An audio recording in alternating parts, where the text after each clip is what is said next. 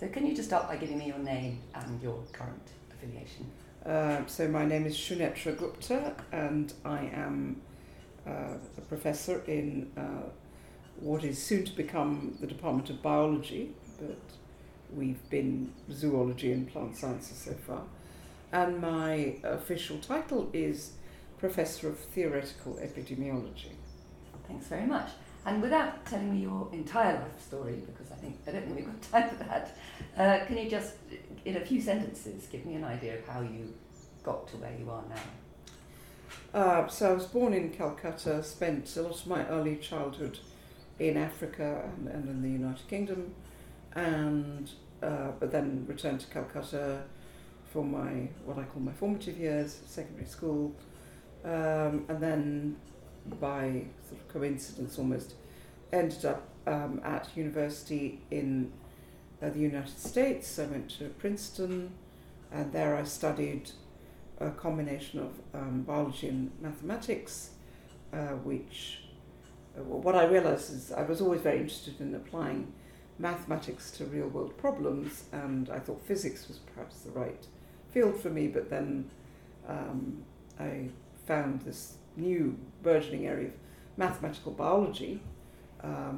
as an undergraduate, which really attracted me, and that's where I started engaging in all of that. So that I graduated in 1987, came to the United Kingdom, to London, to do a PhD in mathematical epidemiology. Was that at Imperial College? At Imperial College. Yes. And then got a fellowship with the Wellcome Trust, early career sort of training fellowship. Well, just a starting sort of fellowship, and then I got a senior fellowship, and in the meantime moved to Oxford, and then in 1999 I secured this permanent position within the Department of Zoology. So how would you encapsulate the kind of big question that drives your science and your approach to your work? So I'm broadly interested in how in-host pathogen systems and how they interact at an ecological level, and how that drives their evolution. So the evolutionary ecology of infectious disease systems is what I'm interested in. But you take a mathematical approach to understanding so that. My training, as I've said, has been in mathematical modelling. So yes, the fundamental approach is very much to develop mathematical models to try and gain insights into how these systems work. But in the last decade or so, we have gone from these mathematical models to testing some of the hypotheses they generate. And in fact, this has had some very significant translational impacts. So a model we developed for influenza, which we published in 2007, so 15 years ago now, was quite controversial. We tested it. How did you test it? We tested it in the laboratory So the idea with mathematical models is we take what data we have and we try and come up with a coherent hypothesis of what's actually going on in these systems. And in 2007 we suggested that perhaps the conventional view of how influenza was evolving, the influenza virus population, was not correct, and that actually most of it was driven by immune responses targeting particular regions of the virus which had a limited amount of variability. So the human population was driving the evolution of the virus? That was already understood, yes. but the idea was that the main targets of immunity were highly variable, and we posited that actually the main targets of immunity were not as variable. They were variable, but they had limited variability. And so obviously this was met with some scepticism. And obviously the only way to resolve all of this is by experiment. So the first experiment we did, because one of the testable predictions of this model was that children who had only, for example, experienced a single flu strain would have immunity against previous flu strains because of the limited amount of variability. The flu population would be forced to recycle some of these regions. So we tested that by taking blood from children and looking to see if they could, the antibodies in their blood from recent exposure could neutralise historical isolates, as far back as 1934, for example. And we found very good evidence of that. That they could? Yes. And then we went further, and Craig Thompson, postdoc I'd employed to do this, took the initiative to try and identify those regions, which he was successful in doing, which then formed the basis of a new universal flu vaccine, which we have patented and licensed to an investor, a US investor, who is now helping us to really take this. So the idea being that instead of having to redesign the flu vaccine every year, which has happened recently, you would just have one vaccine that would That's work. correct, yeah. And so that vaccine hasn't made it to the clinic yet? Or Oh no, it will take a while. Yes. But we have got the US, we have the patent for it. That's been granted, and it has been licensed, and we are now trying to develop it to a stage where obviously then it will have to be handed over to probably industry to take it forward, although ideally for me it would be something that was done at a different level, but that's because I'm motivated very much by principles that I guess you could call socialist, in that I think life-saving treatments and vaccines should really be under control of the government rather than big pharma. So that was that essentially a new departure for you to take one of your theoretical predictions and really test it in the lab? I've always been collaborated very closely with laboratory scientists and clinicians and field workers to test hypotheses, because I think it's fruitless to simply hypothesize and then not test something. So that is what I've always done in my career. But this was the first time that I had the opportunity to do so in my own laboratory. And I did not anticipate that it would lead to such a tangible translation situation where, the impact, and obviously we're a long way from saying this is actually going to work, but it's actually happening, which is quite not what I expected. So it's a wonderful vindication of how theoretical work can have translational impacts. I do think that it doesn't mean that.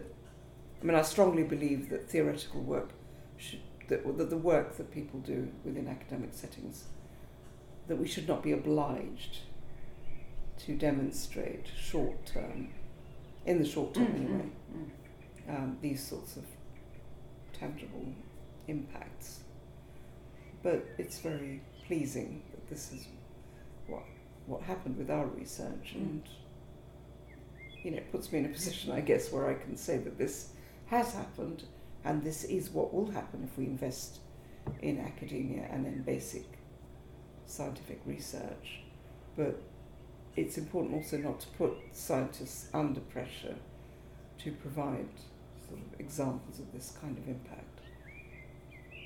So let's finally arrive at COVID. Can you remember how you first heard about it, and how soon you started thinking this was something that you that fitted into, well, obviously, you're an expert in the evolution of pathogens, so you were obviously going to be interested. But take me back to how you first became aware of it.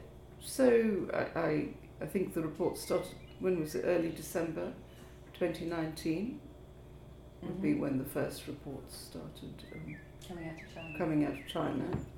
And my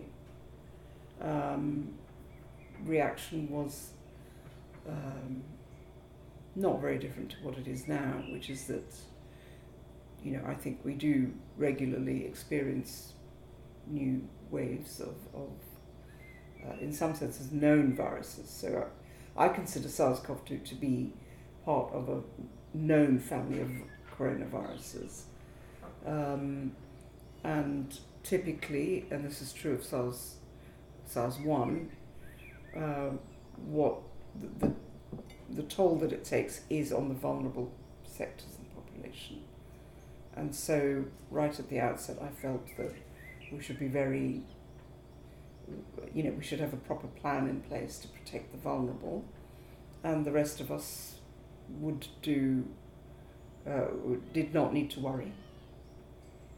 We'd probably get sick, some of us might get quite sick, but you know, we didn't need to worry. And in fact, the way that we deal with these viruses, including the 4 that were in circulation at the time, is by maintaining a state of endemic equilibrium where most of us are immune at any point in time, which means that the risk to the vulnerable population is low, or as low as it can possibly be. And also because the vulnerable population will, by then, you know, at an endemic state, most of the vulnerable population will have been exposed, you know, before they become vulnerable. They are at low risk. But you could see that would be a state that it would evolve to. Yes. Mm-hmm. But so in the interim, you really needed to focus on protecting the vulnerable. Yes. That was really the main thing. And one way to protect the vulnerable is actually for the rest of the population to become immune. But while that's happening, Mm-hmm. so let's just go back. Yeah, to, yes, yes. So that was my first reaction. Yes. Was and you published a paper on that at the end of March. Is that right? So this is December. So in December, my feeling was, okay, this will spread. Has already spread. Mm-hmm. It had to have happened. I mean, knowing the rates at which these sorts of infections spread. Some people have been fairly relaxed because SARS-1 had been contained fairly well, and MERS had been contained in a particular area. So the idea that it might become globally significant was something that I think quite a lot of people were relatively complacent about it. That's true. That was a possibility that it would not spread far. I think the reasons why SARS was actually contained is because we have a lot of cross-immunity to these viruses because they are part of the family of coronaviruses. So which yes, some kinds of common cold. I mean, they are. They typically have very little impact, except of course, sadly, you know, some vulnerable people will die, but far fewer of them die of flu or pneumococcal disease, for example. So yes, there was a possibility that it would remain. It wouldn't spread out of China. That was one possibility, but I think it was clear already by mid-December that it had spread out of China, and so that was a possibility. But my gut feeling was that this is going to spread, and that it was already spreading. And so when I got ill at the end of December, I thought I think I've got this. And several other people were very ill between that period, that time and March when we locked down, and I think that it was I still strongly believe that the virus had spread quite substantially in certain parts of the country in that period. So, yes, so there are two possibilities. One is that it would have been contained, and that was a very reasonable thing to think. It's very unfortunate that the whole discussion around this has been so polarised, and you know, it was not unreasonable to believe that it would not spread. Not unreasonable to think it had only just arrived. But it was also not unreasonable, and I think the right answer was that it had already spread. And one of the reasons I thought so is because the detection was by a very obviously bright clinician who detected a cluster of a particular type of pneumonia in Wuhan. To get to that point where you see a cluster of cases in hospital, to me suggests it's been spreading for at least a month or so in that population. And given the amount of air traffic and just general connectivity, international connectivity, it seemed very unlikely that it hadn't arrived here. Now, one possibility would have been it arrives here and it fizzles out. We didn't know at that point. But I did feel that there was a strong likelihood that it would spread quite widely, and that we needed to be worried, not for the general population, but for those at risk. Mm-hmm. And so what was, I may not have gone back far enough, was that there was a March publication, was that your first one? Okay, so what happened after that is that it was clear it was spreading. Mm. And so... You mean by the time it got to Italy? And so yes, exactly. In Italy, okay.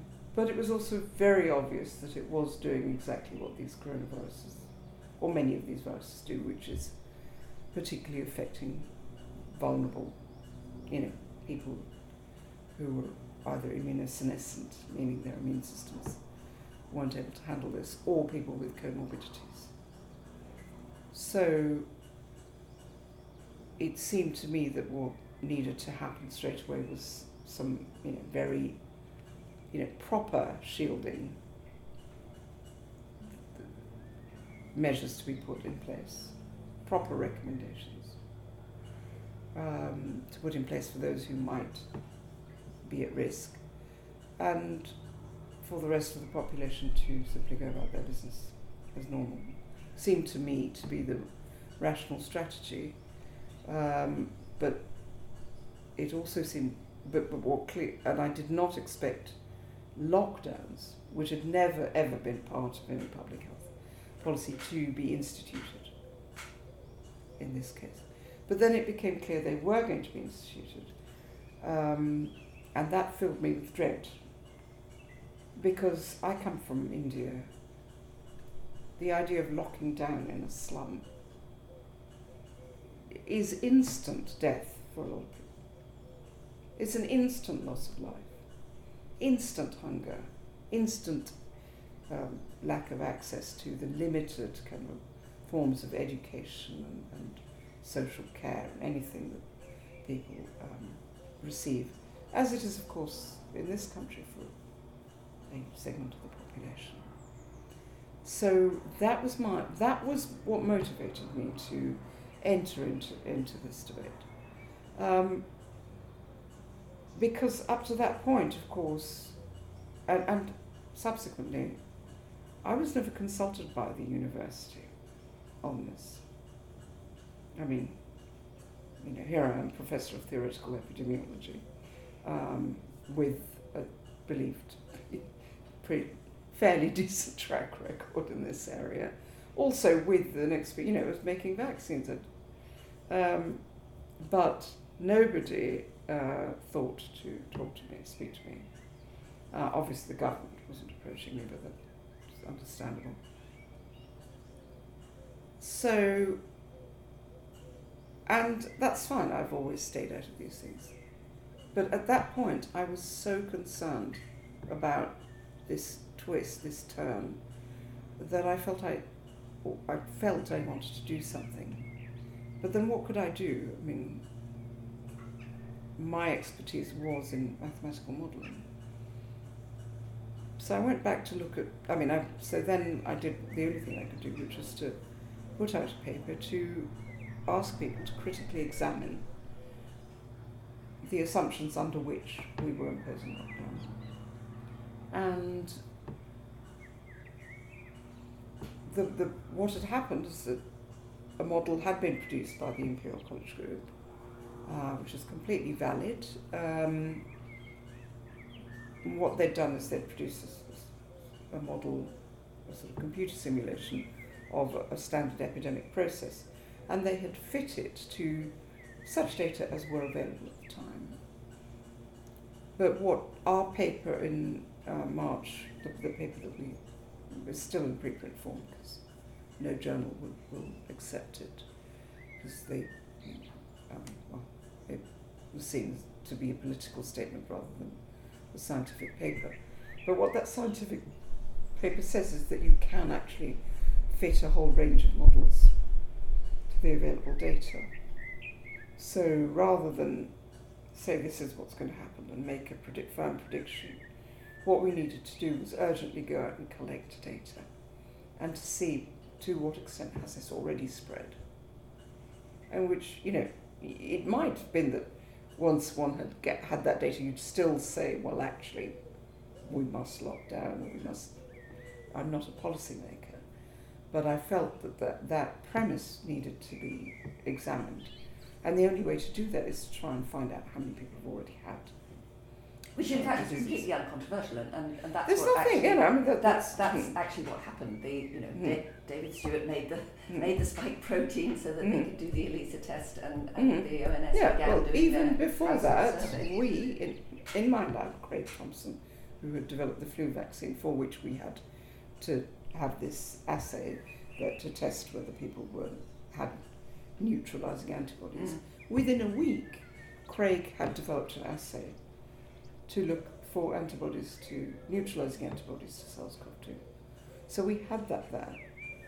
But then we couldn't get the samples. I mean, what should have happened at that point is there should have been a national coordination, because the ELISAs and all of those other techniques at that point were still quite... They hadn't been validated, or, there was a lot of variability in them there.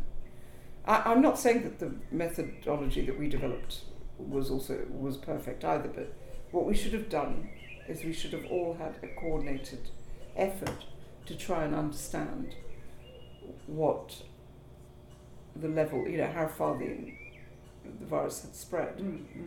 And what was your hunch about how far it might have spread? I still think it spread quite considerably by then in certain parts of the country. So we finally got some samples from Scotland, which indicated that it had arrived there. It had arrived probably around the end of February. And we could see, we were looking at blood donors, we could see that the rates were creeping up into April. So it spread a bit, but then it was halted. And the reason it was halted is because of seasonality. So once you move into the warmer seasons, warmer months, it stops spreading. Yes. So what you had at that point was a heterogeneous profile, where I think in London it had spread quite considerably. In other parts it had not. But the ONS serology study was only finding about 10%.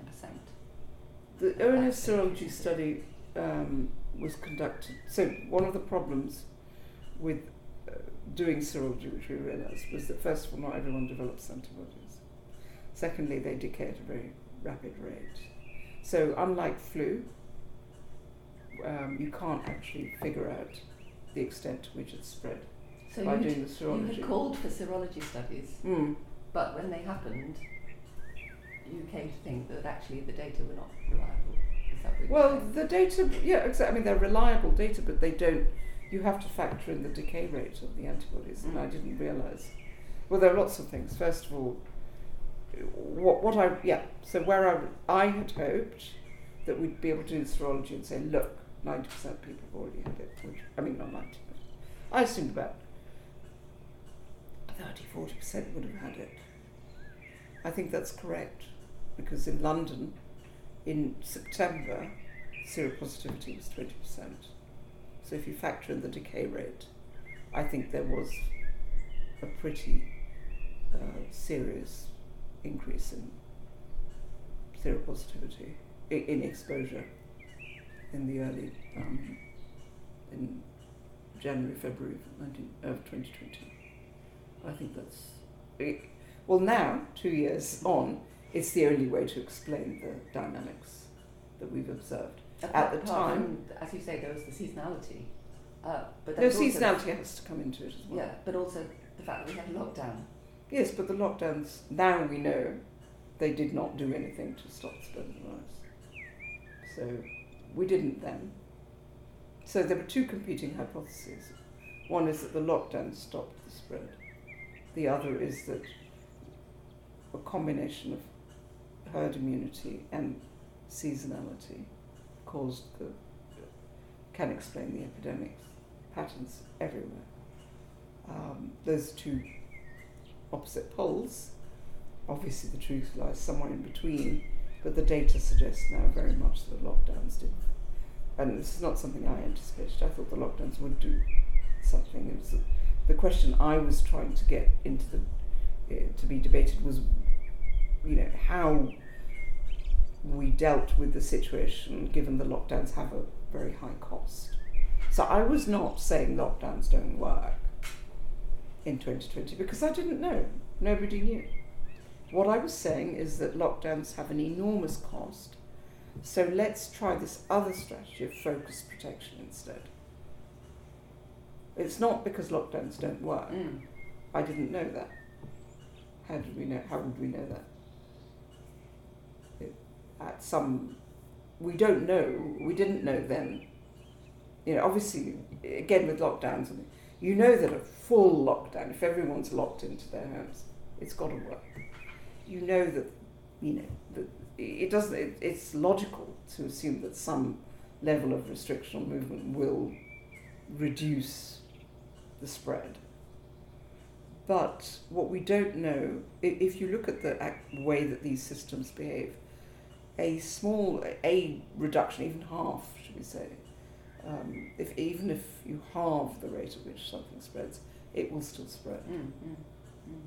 And obviously, the lockdown wasn't ever total because there were certain things that had to keep going. I mean, absolutely. Healthcare settings, for instance, hospitals, exactly. Care homes, where we know a lot of infection occurred. Yes, they had to keep working. Exactly. So given that a complete gaffer tape lockdown, well, we've seen what happens when you try and institute it. That wasn't going to happen. We know that if you completely lock everyone down, it can't possibly spread. You know that if you don't lock anyone down, it will spread, is it? But what's the shape of the curve in between? We don't know that. We didn't know that then. We do know now that it's actually that it goes up very quickly. As soon as you abandon the complete lockdown state, it very quickly it just spreads, and that is entirely in the nature of how infectious diseases of this sort spread. And we've seen with Omicron, for example, there was a study that came out showing that 25% of New Yorkers got infected between April and May. This year? Yeah. 2022? This year. Yes. Now, there is no reason to believe that exactly the same thing did not happen 2 years ago. There is this idea that Omicron is more transmissible. I think that's absolute garbage. I think there is absolutely no reason to believe that. I think Omicron there is nothing in basic epidemiological, there is very little to support that idea. I think that's something that people are conveniently believing in right now. But I think that the first variant that came along was they're all transmissible. You don't need to be very transmissible anyway. If you just look at standard epidemiological model, as long as you have an R naught that's in excess of unity, it will spread. And when you come into a naive population, it will spread very quickly. And what all these non-pharmaceutical interventions do is they lower I mean, they lower the herd immunity threshold. Yes. A little bit, or maybe a lot, depends. As I said, we didn't know at the time to what extent it could lower it. Mm. But they do lower it, I'm sure, but it doesn't make a difference. So there was an article in the New York Times yesterday which sort of said, yes, these interventions work, but they don't make a difference. Although it sounds paradoxical, I think that's correct in some ways, that they, there's no reason to completely say, of course it doesn't work, and or to not wear a mask when you're visiting a vulnerable person. You know, one doesn't need to dismiss it all, particularly at an individual level. I think you should take every precaution you possibly can if you're visiting a vulnerable person. And also, you know, locking down or isolating vulnerable people from risk, particularly at a time when risk is very high. I hope it works, because otherwise what else do we have, really? We have very little in the Well, I think that was toolkit. the crux of it. I mean, my reading of the responses to your initial paper and subsequent, we'll come on to Ray Barrington in a minute, was not that your theoretical approach was wrong in any way, but that it simply wasn't practical, on the grounds that, first of all, how do you identify who's vulnerable? Because the vulnerable, it doesn't just mean everybody over 80. You've got ethnic issues, you've got people who in public-facing Well, so I think that actually comes to the, we are getting to the Great Barrington Declaration, because I didn't, at that point, I mean, in May, I was simply saying, we mustn't jump, But you'd already started using the term focused protection by May, hadn't you? I don't know. I mean, I thought that was the right way forward. Yes, yes. Okay, well, we can, So let's just okay, let's talk the about concept of focused protection. Yes. I mean, how in your mind was that going to work? Okay, first of all, it was going to work. A large part of it is simply a subset of what we instituted in lockdown, which is that vulnerable people stay at home. But who were the vulnerable people? That's well, the first we know question. we absolutely were this is the point where it was absolutely obvious who the vulnerable people were. They were people of a certain age group. I mean, you could see, it was in the data. It was completely clear that the risk was located very much in those of a certain age and those with certain conditions, certain comorbidities. So I think that's, you know, as with anything in life, obviously one can't completely be sure. You can't protect everybody. You simply can't. I mean, that's public health or any kind of just living in society requires. The risk of death for people who are not quite so old, so the figures for people between 40 and 79, I think it was, the risk of death in that group was much higher with only if you have COVID than it comorbidities. was. No, just by age group was much higher than for flu, for instance, with COVID. But if you look at those cases, that they were people. I mean, the risk of death for people without comorbidities is very low. But lots of people have comorbidities. The number. Yes, but yes. So those, but you know. Then how do you? Okay. So we've talked a little bit about how you identify people with who's at risk. comorbidities. But also there was there were people in certain employment categories who seemed to Exactly, and take that's why I think lockdowns were so wrong, that they were, to me, a violation of the social contract, that they were highly non-communitarian. Because what we did is we said, you're a healthcare worker, okay, you've got diabetes, you're a bus driver, you've got diabetes or you're obese. Oh, but you know, you're an essential worker, so you can go out and do your job. Those people should have been provided with the means to self-isolate. They should not have been out there doing those jobs. But no, those of us, like myself, who, as far as I've got a bit of asthma, comfortably sat in their houses, the laptop classes. We did what we could do. We had great times. My daughters came home to spend 6 months with me when all that happened. We all had lovely lockdowns, and we allowed the working classes, those who had no choice, the front-facing people, who were at risk to go and do their jobs. That was unconscionable. That's what should not have happened. I think that, and we allowed, many, but we told young people who are practically, except for those with vulnerabilities, of course, at no risk or very, very small risk of dying from COVID, we locked them up. So I think that we did send people to their deaths by allowing people with obvious vulnerabilities to go out and do the jobs that we needed done because we needed society to function.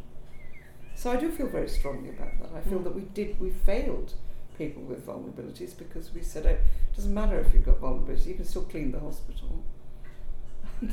And that's why then you see this sort of ethnic profile which has no basis in genetics or anything. It's just because that many black people are poor and they clean our hospitals and drive our buses and deliver our food, and some of those people should not have been out there. Some of them are hospital consultants. Yeah. Who are not poor and they died. Mm-hmm. And they died. I think if you look at, the statistics are very, yes, obviously there's some hospital consultants who are also vulnerable, who should not have been out there. Not everyone, but there are people who are, I suspect the hospital consultant who had a vulnerability had, I'm also black, I had, but I'm of a privileged, live in a privileged community where I could work from home if I had a vulnerability. And so I think privileged people, whether they had vulnerabilities or not, were able to carry on with their lives and protect themselves. So largely, I think, people with vulnerabilities, I think would have been either state supported or it's supported by whatever mechanism. Obviously furlough was brought in, but furlough protected people who were not at risk and had secure jobs. So I think that our whole way, there's no way we can protect everybody, and there will always be, it is, look at, people are dying. We shouldn't be dying in the war in Ukraine now, This was an emergency. To say that it wasn't an emergency and that some of us mightn't die. I could have died. I had asthma. I was 55 when there was a risk, but that's a risk I feel as a member of the society, as a university teacher, I should take in order to deliver to my students and to the younger generation the experience they deserve. Just like I take a risk with flu, with many other things. So, yes, some of us might have had bad outcomes. I think the number was very small. Those who were at any form of risk, I think it should have been not just recommended, but enabled in the way the furlough scheme did, or whatever, that they should teach remotely or just isolate themselves over that period of time where the risk was high. And I thought it was very likely that a vaccine would be available. Yes, obviously. And well, I think that just provided a very tangible and sensible way of providing focused protection. So I think we could have done a lot more to, well, what we did is we locked everyone down. So part of offering focused protection would simply be to do the same, but for a much smaller group of people. Yes. I suppose the difficulty with that, so you've got two difficulties in my mind. One is identifying the vulnerable population. Well, I don't think that's... You don't think that's difficult? I don't think it's... I'm not saying you could... actually maintaining that barrier between the vulnerable population and everybody else But when the disease is rapidly spreading through that population. But in why practical would it be? terms, how easy is that to do? But it's no different to what we did during lockdown. I mean, there was no tangible difference actually. I mean, what when you're locked down, if you're in your home and you get your groceries delivered properly, not by somebody, or you don't. I mean, the things we did were to say, okay, you're vulnerable, go to the shops wearing a mask, pick your vegetables and whatnot, go to a self-checkout where you touch a screen that everyone else has been touching. I mean, we really didn't do what should have happened. Well, we did. There were people who were advised to shield, weren't there? Yes, I know, but that should have been a broader... And actually the community that's what I'm saying. did an amazing job of making sure that they were looked after. At least they did where we were living. Well, that's what I'm saying. I mean, what you did was I don't know, but, just if you feel, if there's a risk, I would err on the side of caution, definitely. And if it's possible to remove yourself without any assistance from the government, which many of us did have the opportunity to do, I think that was absolutely the right thing to do. But also in practice, what happened was that a number of hospitals found themselves under extreme pressure with the number of very sick people they were having to... Okay, let's get that first, but let's just look at the focus protection thing. Oh yes, sure. Yeah, first of all, the idea that we should go down that route rather than lockdown is based very much on the costs of lockdown. Yes. Rather than whether focus protection works or not. Right. It's what we were saying, I was thinking, and many of us then, is that lockdown is just too costly. It has too much. We will be throwing the poor and the young under the bus completely, and that's not worth it. So focus protection is sort of the best we can do. Now, how do we do that was something we should have discussed rather than dismissed, is my main point. Far be it from me to suggest that it was a doddle. I mean, I didn't think it was a doddle. I thought that much of it was already being enacted through the lockdown. It just meant that, a smaller proportion of people get locked down. And then I did think there were things we could do, like, in multi-generational households, to actually remove people, which is called evacuation. That happens in crises. You evacuate the vulnerable, put them in a nice hotel for 3 months or something. You've just got to... The amount of money that we wasted or spent on this could have been put towards protecting the vulnerable.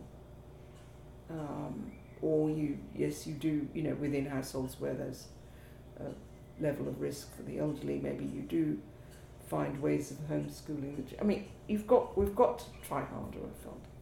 So that, but I mean, it would be absurd to say that was a perfect strategy. It's just lockdown. It's more that lockdown is going to hurt very, very badly. So what can we do instead? Lockdown's going to hurt. We also don't want the complete opposite, which is, we don't lock down at all and we just let everyone get on with it. And some people die, big deal. That's also not acceptable. So, but the point was that maybe this will work. What do we do? We were just raising, this is a problem. It's not that... Maybe this is a solution, that's what we're saying. But don't rush into lockdown. Okay, so hospital care homes the whole healthcare system being overwhelmed is of course a big issue, and again, that's where resources should have gone. First of all, it is a result of the continued underfunding of those systems. So what it did, what are we doing here? We're saying we've underfunded these systems, we've streamlined them so that they can't cope at a time like this. Part of the reason they couldn't cope is because, of course, we didn't institute focus protection in care homes. We introduced the virus. We introduced the virus. What we should have done is we spent that money into making care homes, dividing them into smaller units, putting in carers in residence for a period of 2 weeks, should we say, paying them a lot of money to just be there, and then another set of carers maybe comes in. I'm sure there were ways that we could have tried it. Maybe it wouldn't have worked, I don't know. But I think we should have done everything. We should have thrown money at that problem, not just discharged people to care homes and just not thought about it.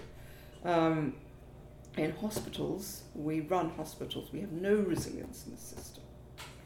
And so, in that regard, I think maybe shutting everything down on the 23rd of March was not unreasonable. It's like, oh dear, we have a crisis, and we have stupidly not invested enough in the NHS to deal with that problem. Let's at least lock everything down for 2 weeks, 3 weeks, whatever it is, to get on top of it. Again, I don't think it would be reasonable for me to criticise that.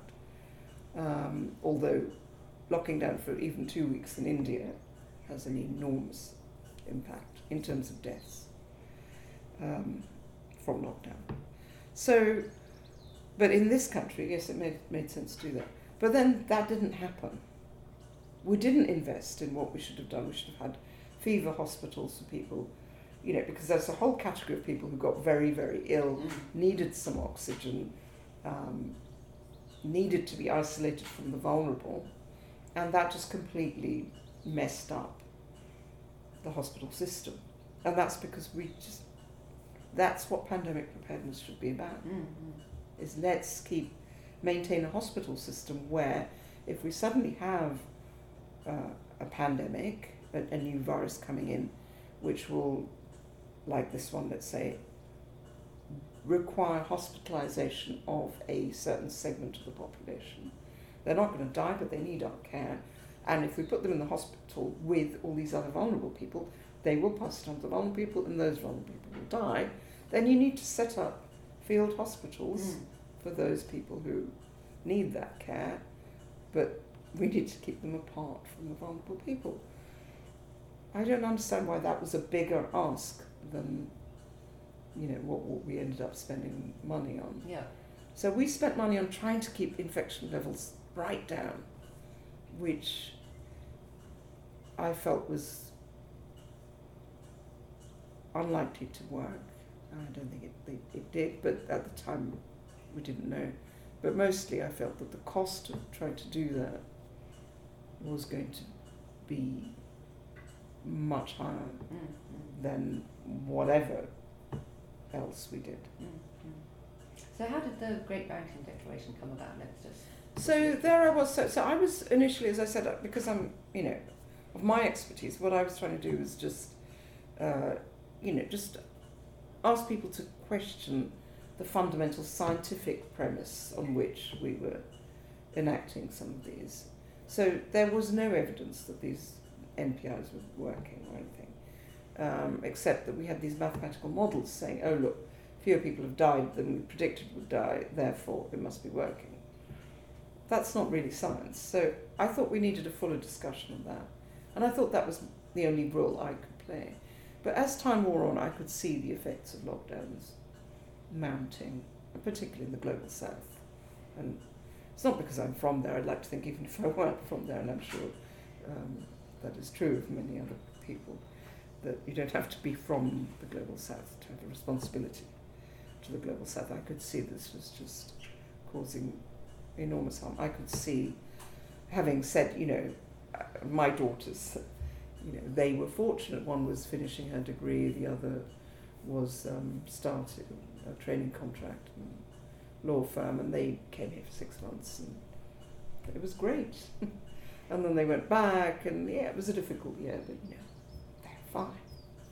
But I could see that if this had happened at a different time in their lives, I could see other children. And when you think of deprived children, to me it seemed that there was a strong humanitarian reason to not allow lockdowns to continue. Obviously, also the plight of elderly people being isolated in the way that they were, and and the ways in which they died was also very difficult to reconcile with the way that I felt society should be. So in the end I decided that no, I'm not going to just stick to the science. I'm going to say, look, we've got to think about whether this is the right strategy. So I started to become vocal on that front. And you weren't an entirely lone voice, were you? I mean, you had people on board. Overall, I would say that there were very few people on board. Very few willing people. A lot of colleagues saying, yeah, you're absolutely right. But very few willing to publicly say so. Very few. And I also was surprised that, when I was first just raising concerns, that they were instantly interpreted as being anti-lockdown. Because I wasn't anti anything. I was just saying, let's find the right solution to this problem. And lockdowns don't look to me like you're taking a hammer, as I've said before, to a pane of glass that a fly is sitting upon. So, but, can we discuss? It was But yes, there were a few voices sort of that I became aware of who were also saying this is difficult. We have to look at this in a different way, or at least have a debate. And I was very pleased to see that some of them were, because there unfortunately there were two types of resistance to lockdowns.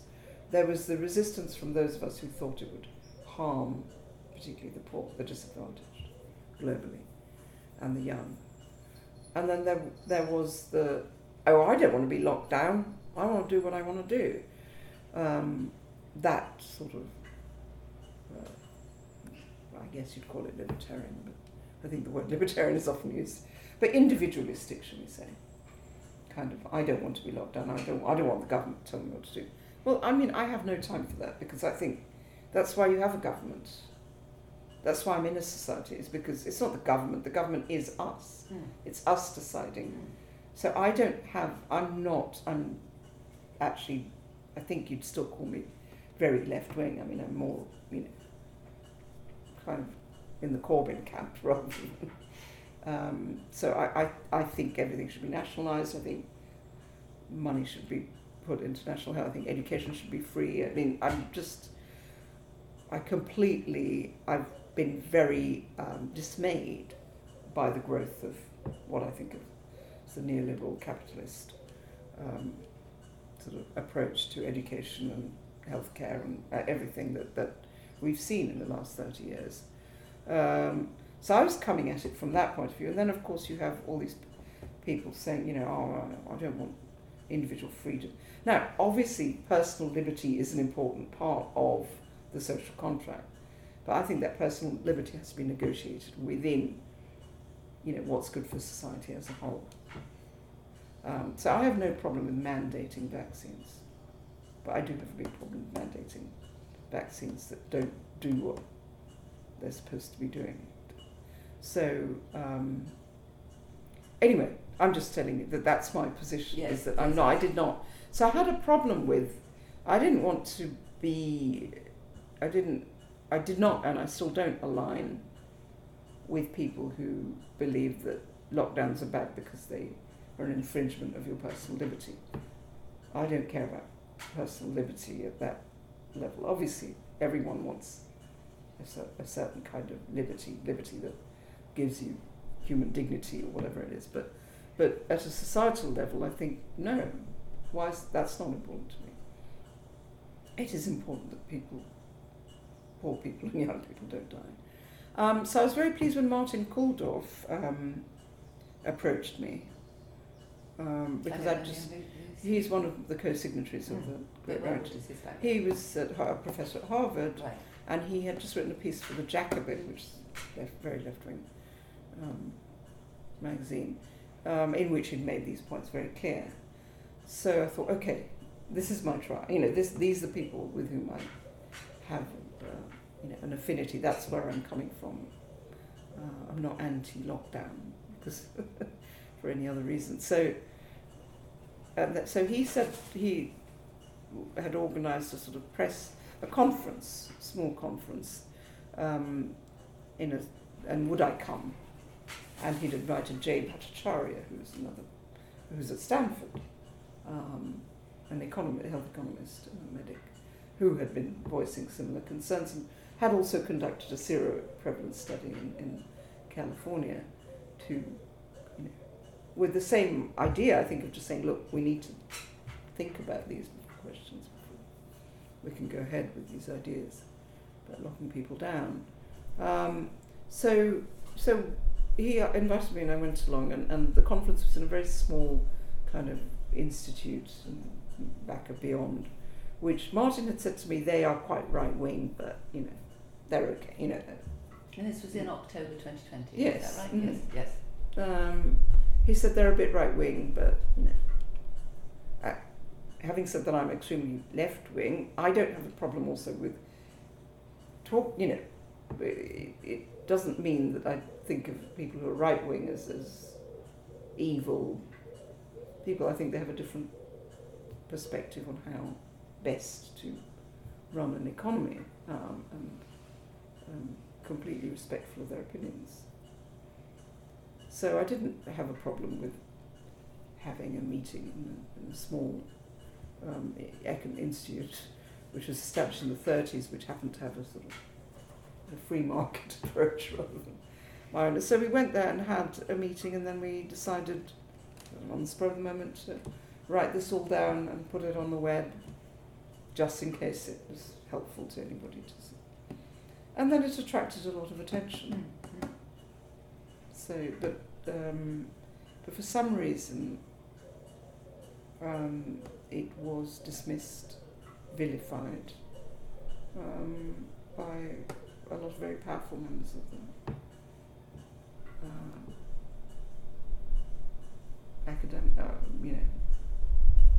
of academia and the institutions that fund academics. And I've read some of those responses. Some of them were entirely academically respectful and said, yes, we understand everything you're saying, but we don't agree with you. But I guess because it became such a media thing, it was, and everybody's used to academic disagreement. That's part disagreement of is fine. When it got into the public sphere, it did become very personal. What was that like? It was terrible. So even the academics, apparently respectful academics, so the John Snow Memorandum, made very strange. The response was odd.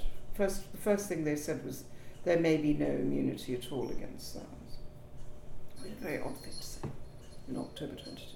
Then they said immunity may not be lifelong, which was very likely not to be, but therefore herd immunity is impossible.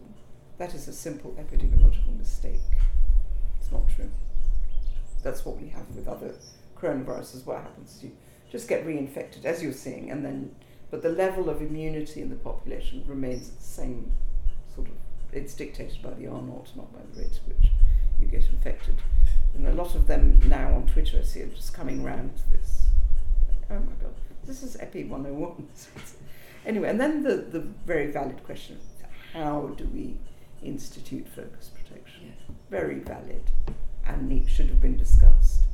But like you say, it didn't. I mean, we had, friends of mine on Twitter were saying, this is utterly ridiculous, you can't, one of them said, it's like putting all your antiques in one room when you have a fire and fanning the flames. It's not, it's like putting your antiques in one room and hosing the rest of the house down. But, all of this sort of florid and, I suppose florid metaphors are hardly. But then, yes, what happened was this concerted, it was a campaign, it was set up, we know now, by Dominic Cummings and his cronies. So, this is the right.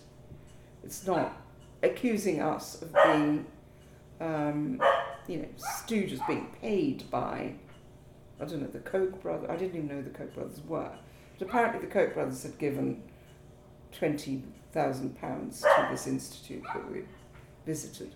The Koch brothers have funded, huge, big institutes and Harvard. They gave Neil Ferguson a prize some time ago. I mean, if you think about it, Oxford, we have a Blavatnik school, a Said. We have donations from all over the place. Bill Gates funds a lot of our work. So I find that hypocritical. But also, of course, we have received absolutely no funding from any of these quarters. You don't need to be funded to write a one-page declaration. It was very, very unfortunate that was the route that people took. Because as you say, say I think you're wrong. Of course. We may well have been wrong. Somebody has to be wrong. That's the whole point of science. And you had, in fact, by this time, been asked to advise the government. We had one meeting, Yeah. This was before the Great Barrington Declaration, Carl Hennigan and I, with the Cabinet, in which we were simply asked to lay out our views, and asked a few questions afterwards. And then this was subsequently wildly misrepresented by Dominic Cummings. I came across that in a select committee report. Yes. So, but and Jeremy Farrar, among other people, what their line was that if we hadn't spoken to the government, apparently they would have locked down straight away, and this would have saved lives. Now the basic in premise, the autumn of 2020. Yeah. the basic premise is incorrect.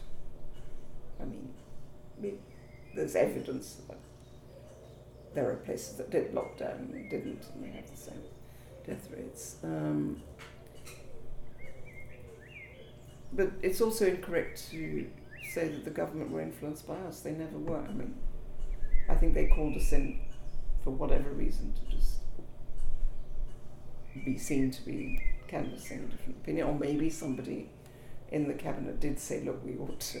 Maybe they had some misgivings. I don't know. I was simply called in, presented my opinion, which is now in the public domain, so they know what we said. So there's another accusation that keeps being levelled against me, which is that apparently I said the pandemic is on its way out in May. I do think, I still believe, and particularly now believe, that there was a very large wave. So the acute phase of the pandemic happened largely before March 2020. But I didn't think it was on its way out in the sense that I knew there would be a winter wave. If I didn't think that, why would I have done any of it? I wouldn't have gone to stuck my neck out if I didn't think there was an issue and that we would have problems in the winter of 2020 and subsequently. So you just meant it was on its way out for the summer? It was on its way out for the summer, and also that I did think that a lot of it had already happened. And I still think that's the only way we can explain the patterns, given that we now know that they're not driven by the NPIs and the lockdowns, because that experiment has been done. So, but we didn't know at the time, so and obviously the truth is never one or the other, it's somewhere in between. But yes, it was the whole experience of being vilified in that way was quite astonishing. As you say, we may have been barking completely at the wrong tree. But it's your duty, your responsibility as a scientist and as a citizen and a thinker to say, I think this is not the right way. And that's all we were doing. Mm-hmm. And we were doing it, we knew, I didn't expect this kind of backlash, but we knew we were not doing ourselves any favours. Mm-hmm. We weren't doing this to promote ourselves or to get into the news. Now that I wouldn't say it's over, but I feel that I have nothing further really to say. Mm-hmm. I'm turning down every single media opportunity. I'll do things like tonight, an event where you, or go to a conference. So I will do those sorts of events. But I'm not appearing on media anymore because that's not what I want. Mm-hmm. It's not what I do. And I suppose Mm-hmm. one of the reasons for the kind of amplification of it all is that there was, as you mentioned earlier, there were political divisions on how to deal with the pandemic that did come from political perspectives. As you say, you might call them libertarian or whatever. And I suppose some might have felt that you were giving them ammunition. Yes, but I mean, even though that's absolutely not your own perspective. No, but I mean, you can't. The problem is, if you're giving someone ammunition, it depends. If you think this is the right way forward and that this will save the lives of people globally, then you have to do that. Even if someone might seize upon it and say, hey, I told you so, this is actually also the sensible thing to do. I mean, if it happens to be that people who also don't really like lockdown, which, it seems most people didn't dislike lockdown that much, within my own community.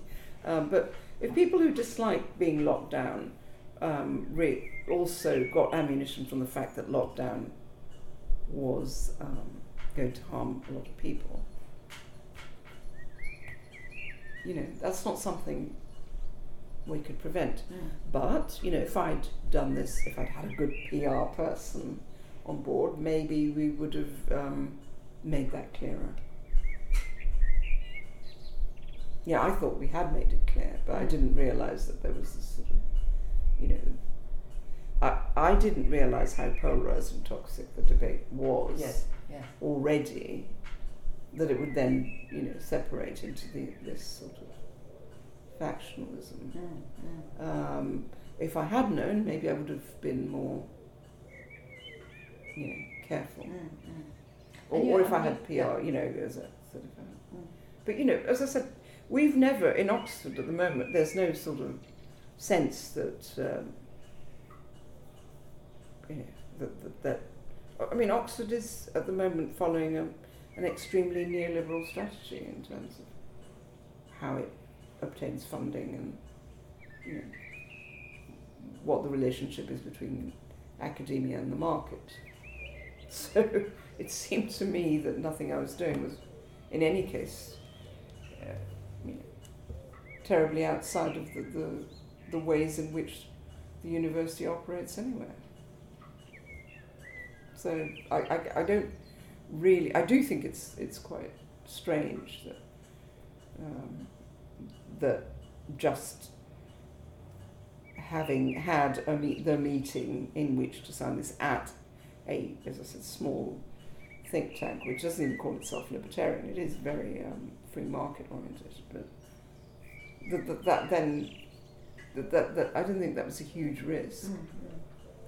I didn't think it was a problem. So subsequent to that, then we went and met with the health secretary at the time in the Trump administration. I didn't want to meet Trump himself because I do think that's not something I was prepared to do. But we have had to talk to, but I don't think that is a violation of any of our principles. You talk to whoever is in. I'm not a big fan of Boris Johnson. We had to speak with him. But he was the government. So yes, the government. You have to speak to the government. It doesn't matter. Yeah. And how? I mean, how painful has it been personally? I mean, you hinted earlier that even friends on Twitter had. Yeah, I think a lot of friends have been very vicious. Indeed. I think the university's tried its best to protect me, but also keep me at arm's length. It's not. It's clearly had repercussions for me. Very clear. And that's unfortunate, but I'm not what I anticipated at all. But there have been very clear repercussions. But and yes, the defamation. I think the university should take the defamation situation more seriously. All universities. The fact that people can get on Twitter and say, "Why are you using your platform to spread this new word, disinformation?" It is very unfortunate. So, a doctor by the name of Rachel Clark, one with whom I have personal acquaintance with, tweeted that on the very same day that Sarah Gilbert and Andy Pollard had said exactly the same thing, which is that vaccines do not provide durable immunity against infection. So there is definitely a particular desire to target me on this from the community. Yeah. And it's very problematic. I think the university should do more to discourage that sort of thing. And other universities where people find it completely reasonable to go on Twitter or in the media, or indeed in books, like Jeremy Ferrara has done, saying that apparently the decision not to lock down in September made by Boris, which I don't think had anything to do with representations, cost 20,000 deaths. That's just completely. Where does that come from? And why is it okay for someone who is the director of the Wellcome Trust to say such a thing publicly? He may think that, and it would have been very productive for perhaps the Royal Society or the Wellcome Trust to put on a debate where we discussed it. And it could have been the case. Nobody knows. You don't know. That's the whole point of being a scientist or a thinker or a policymaker, is you just do the best you can. But you have to follow your conscience. You have to do what you think is right. And my conscience said that, and the rational part of me, which I think is connected to my conscience, said that lockdowns are going to kill a lot of people. And I had to do everything in my power to try and find an alternative solution. And I thought when the vaccines came through, and again, of course we've been labelled as anti-vax and all that. I mean, the AstraZeneca vaccine was first tested using that, or one of the first primary testing that occurred was in our lab with this methodology that Craig Thompson had developed. So, obviously we made I'm trying to make a flu vaccine. I haven't seen that accusation. On what grounds were people trying to argue? Because I don't think we should use this vaccine we should use it only on those who are vulnerable. Or, when I say those who are vulnerable, again, I do accept who's vulnerable. So, everyone over 50, let's say, plus those who have obvious comorbidities. And what's the argument for not vaccinating people younger than that? Because there is no benefit to either the individual or the community. Because most people of that age have very low risk of dying from COVID. It doesn't stop you from passing, it only stops you for a very short period of time from being infected. Very short. My younger daughter actually got COVID 2 weeks after a booster. So it's not going to stop you from getting it or passing it on. And does it reduce the severity of it? In that age group, it doesn't make any sense to even. And at the time, I would have said we didn't have any notion of the risk. There is always a small risk associated with vaccination. And now we're starting to get a better sense of it because we've vaccinated so many people. So it doesn't make any sense to me at all to subject people to that risk when they're at no risk of dying from COVID. Well, one thing we haven't talked about is long COVID. I think long COVID is,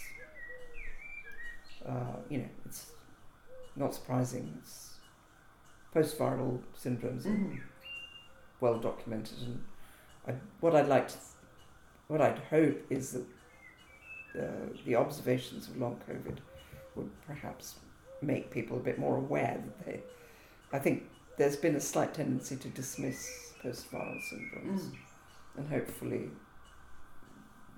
the fact that I think because it all happened, when you have an epidemic, these things which you don't normally see all in one go, happen all in one go and becomes visible. And normally, it happens sort of at a regular rate. But, that's what you saw with long COVID, and then, for example, Zika, because it suddenly you have the susceptible population and it sweeps through, and then you get kids being born with microcephaly. The following year it's gone. There'll probably be one or two kids whose mother was unfortunately not exposed previously. But you don't see that sort of concentration. And I think long COVID is a post-viral phenomenon which became highly visible because we were looking at an epidemic where a lot of people got infected all at the same time. But, that's all it is. It's real, it's there. And hopefully it will make people who dismiss post-viral complications a little bit more cautious about doing so. But you don't think the fact that it's a quite high prevalence is an argument for vaccinating people younger than 50? I don't think there's enough sufficient evidence. I haven't seen, there have been lots of studies on long COVID. I don't think there's any reason to expect that to take the vaccine to avoid long COVID. It's a very, very unlikely outcome. It's real, but unlikely. So I don't think there's any reason to. And the vaccine doesn't really prevent you from getting symptomatic disease. So, a lot of people I know, it's very well documented that you can get pretty bad COVID after 3 shots. So I'm not sure to what extent it would prevent long COVID.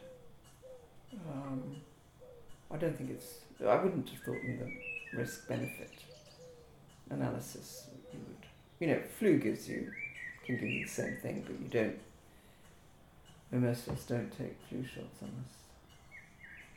flu shots on, I think they're similar to COVID. They don't stop you from getting infected. They might stop you from getting severe disease. Which is, it's undervalued, that. This is remarkable that you have a vaccine that you can give to vulnerable people, and then they don't need shield anymore. So I think it's a little bit sad that aspect of the vaccine has been not been. Well, it's almost. That's the problem with rolling, is trying to get something to do more than what it's actually capable of doing. So, for example, and I say that about mathematical models are very good at giving you conceptual basis, a framework for understanding how a pandemic spreads or how immunity works. It has even led us to make a new flu vaccine. But they're terrible tools for predicting what's going to happen next.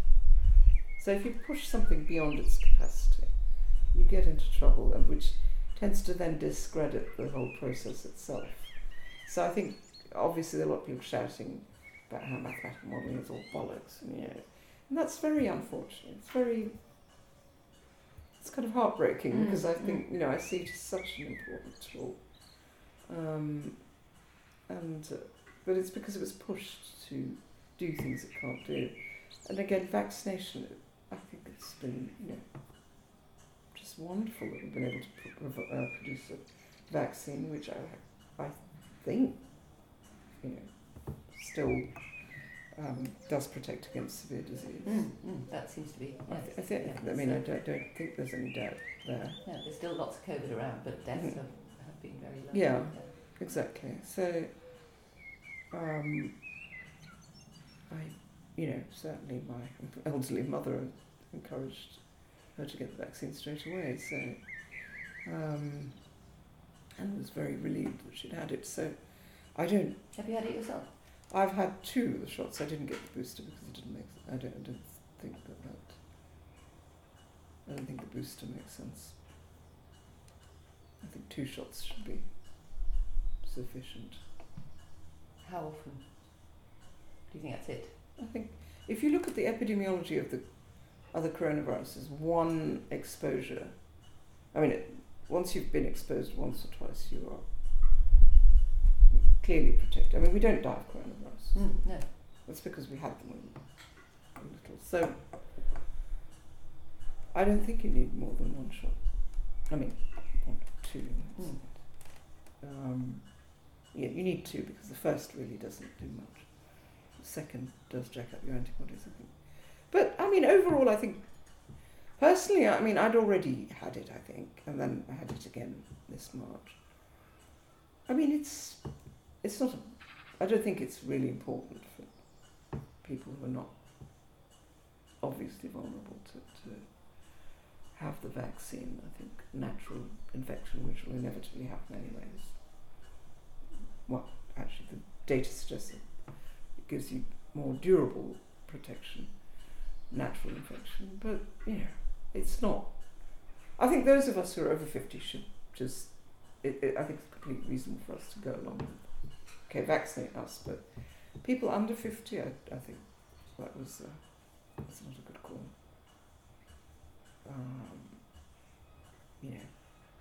It's again, I don't understand what the motivation is there. Why are we doing it?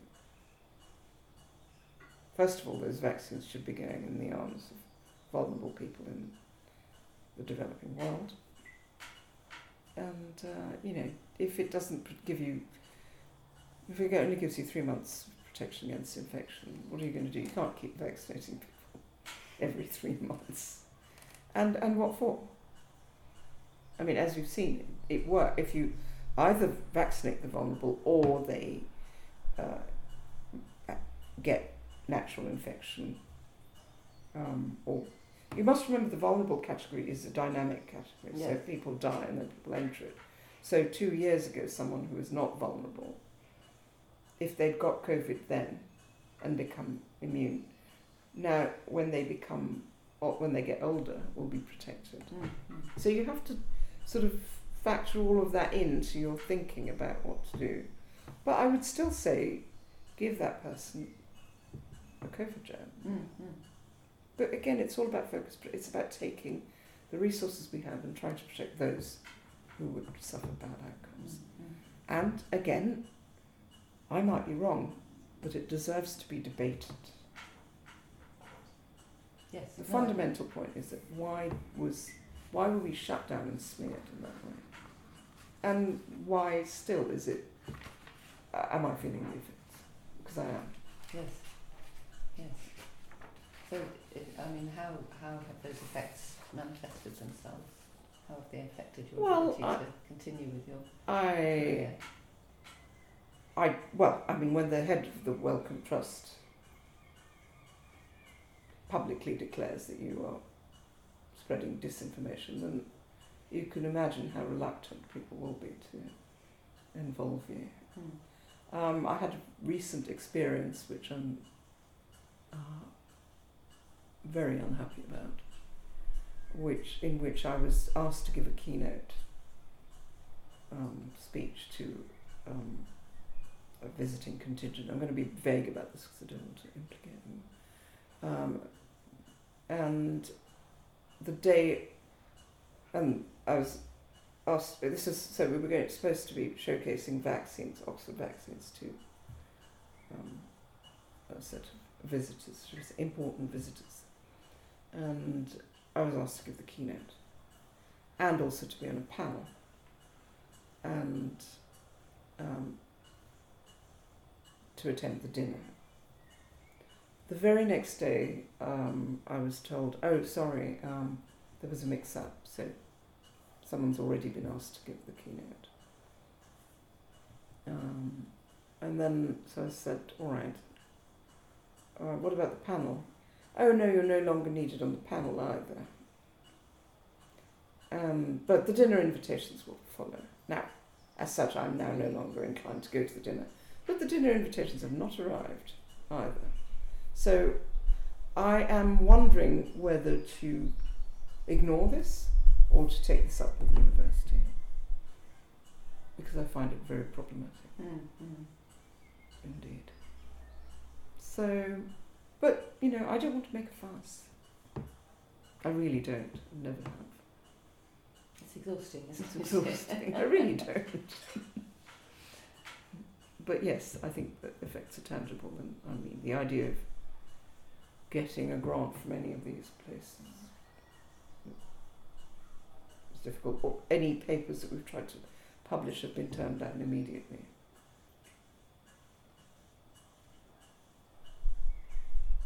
By the top journals. Are very flimsy, saying that they would not be of general interest, which is astonishing. So, yeah, serious harms to my career. But, I'm old enough to weather them. And have you picked up your flu work again, or continue? Yes, I have, because of course it's funded by industry. So the investor who wanted to license this work set up a company, and they have given us a research grant, and they've actually just extended and embellished it. So we are about to hire someone to carry that work out. We've already submitted 2 other patents. Yeah, that work is ongoing, and I will carry on. I'll get funding from elsewhere to do it. Of course I'm going to carry on. And in the meantime, of course, I've made connections with a bunch of social scientists, and people with whom I think I can have a more nuanced discussion about all this, because that's important to me. It's not about being right or wrong. It's about having nuanced discussions. And I overall do think that much of what happened is a consequence of the emergence of neoliberal capitalism as the way that academia and other institutions operate. And I think it's quite deplorable.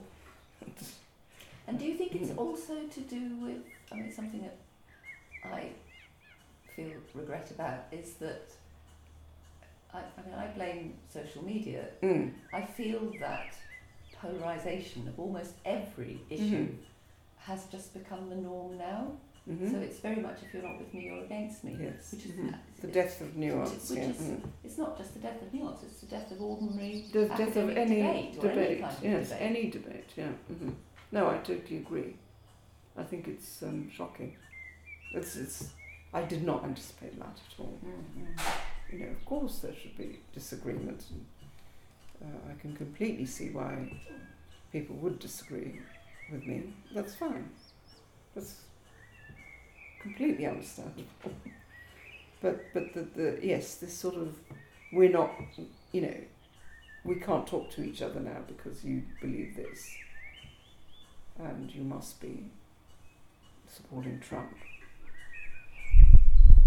That's Trumpian. What? It's so pediatric, but I think there's been an erosion of critical thinking. There's just been this sort of, I think that's part of the whole, reducing the individual to a consumer rather than a thinker. The passive consumer has to find ways of expressing, that's what they do. And instead of critically, or gaining pleasure from critically assessing the situation, what you do is you join a group and you say, okay, or you feel embarrassed not to be part of a particular group. So it's very sad. So looking back, is there anything you would have done differently if you knew then what you know now? Given that the forces against us were so strong, so when you think about the people who decided that we should be silenced, and I've been very quiet about saying anything about them because I don't like to do that, but Jeremy Ferrara here, who's an old friend, it's very, it's very sad for me. Why didn't Jeremy pick up the phone to me and say, Sunetra, I don't know where you're coming from. I think you're wrong. I think this could be damaging. Let's sit down and talk about it. Why don't we meet for a coffee or whatever, talk on the phone during lockdown? Why don't we talk about this? No, instead he goes on social media. He writes a book. He writes articles. Anthony Fauci, I don't know, he's not a personal friend, nor is Frank Collins, but the emails are now public. They said, we've got to take this down. Why take it down? Why not just say, guys, we don't know where you're coming from. Let's have a public debate and dismiss that, if you like, but through public debate. So, I do find it was very... What would I have done? So, could we have done it in a different way? I don't think so, because I think that there was so much pressure. There was so much... This consensus is something that's, I think, becoming characteristic of academia. You have to conform.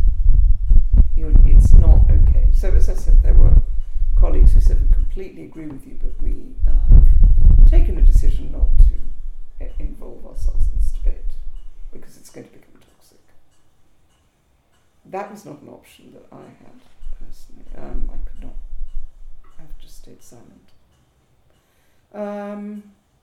But yeah, I'm sure maybe we should have signed the Great Barrington Declaration in, we should call it the Kentucky Fried Chicken Declaration or something, something that made it, maybe the optics of that weren't the right, if I thought about it.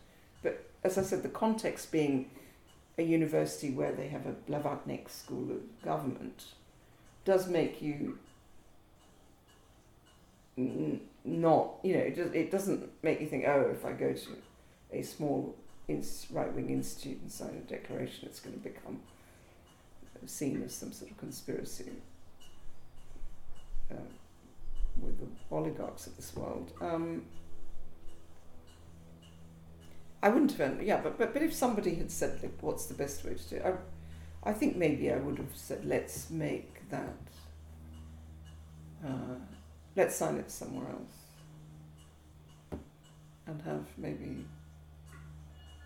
a broader group of people to sign it or something. So I don't know, just because there were a bunch of people who signed it for starters, and there are others who had some misgivings who, probably if we didn't have time. It was still on, but we were in an emergency situation, so we did what we could do under those circumstances. Obviously, we didn't get everything right in terms of how to have that debate, but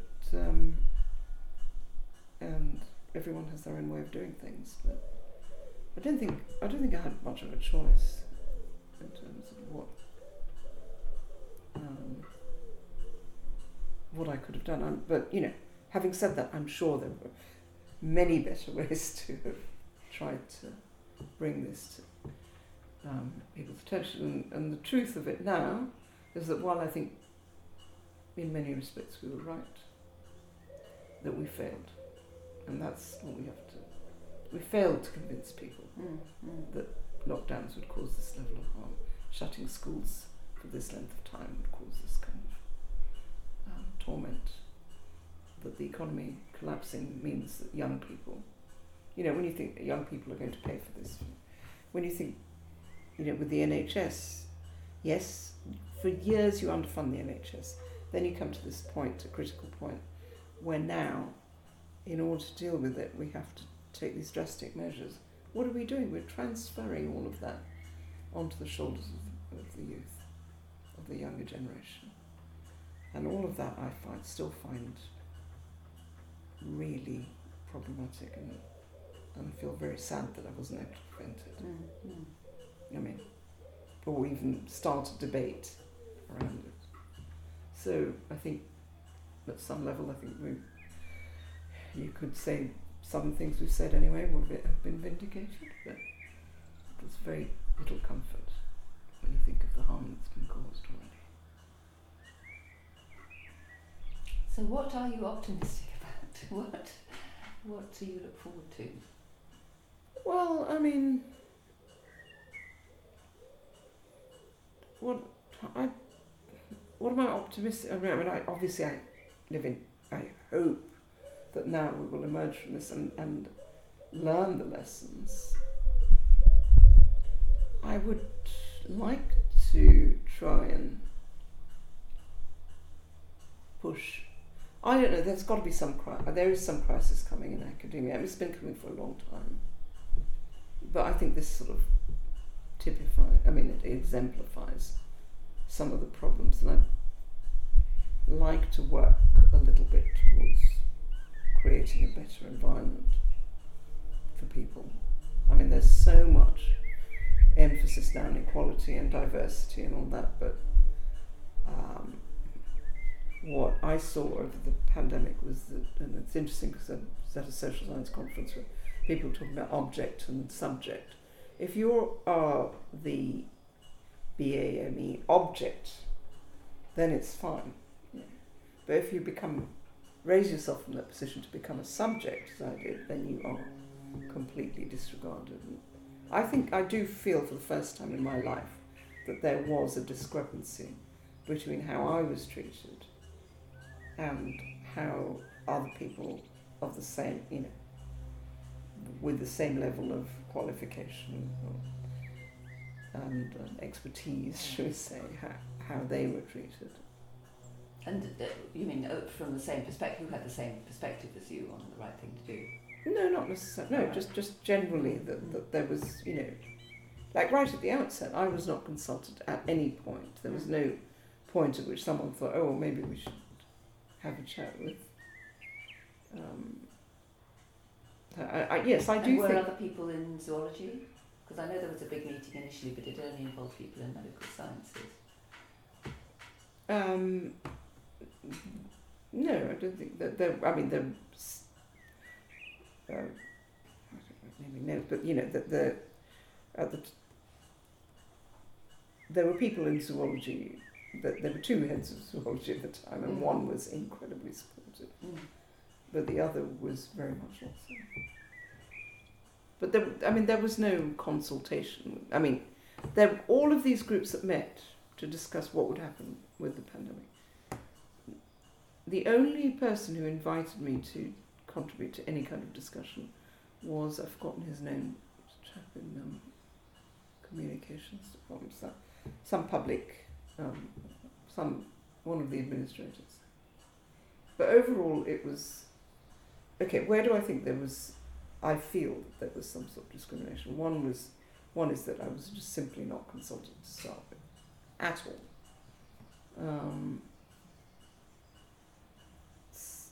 In this university there aren't many people who work on exactly this field, so I think it's strange.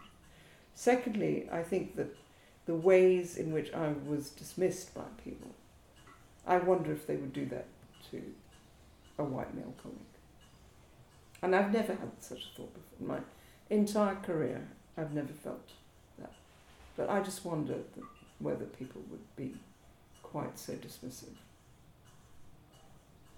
Because, you can just see that, here are people who have less of a history in this area. They don't have the same expertise. But you're privileging them. You're saying, I'm going to go with their opinion over yours, rather than let me hear. And, there were a lot of people who decided they knew it was right. Which is interesting. I mean, I'm not saying that you should always just say, well, you're the expert, you must know. But to completely dismiss me, as many of these people did, right at the outset. I'm not saying that didn't happen to other people who weren't, weren't of colour and female, but I think there are certain instances where I just felt for the first time, would you really do this to me? Mm. And had you considered taking that up with the... As I said, I don't like to make a fuss. No.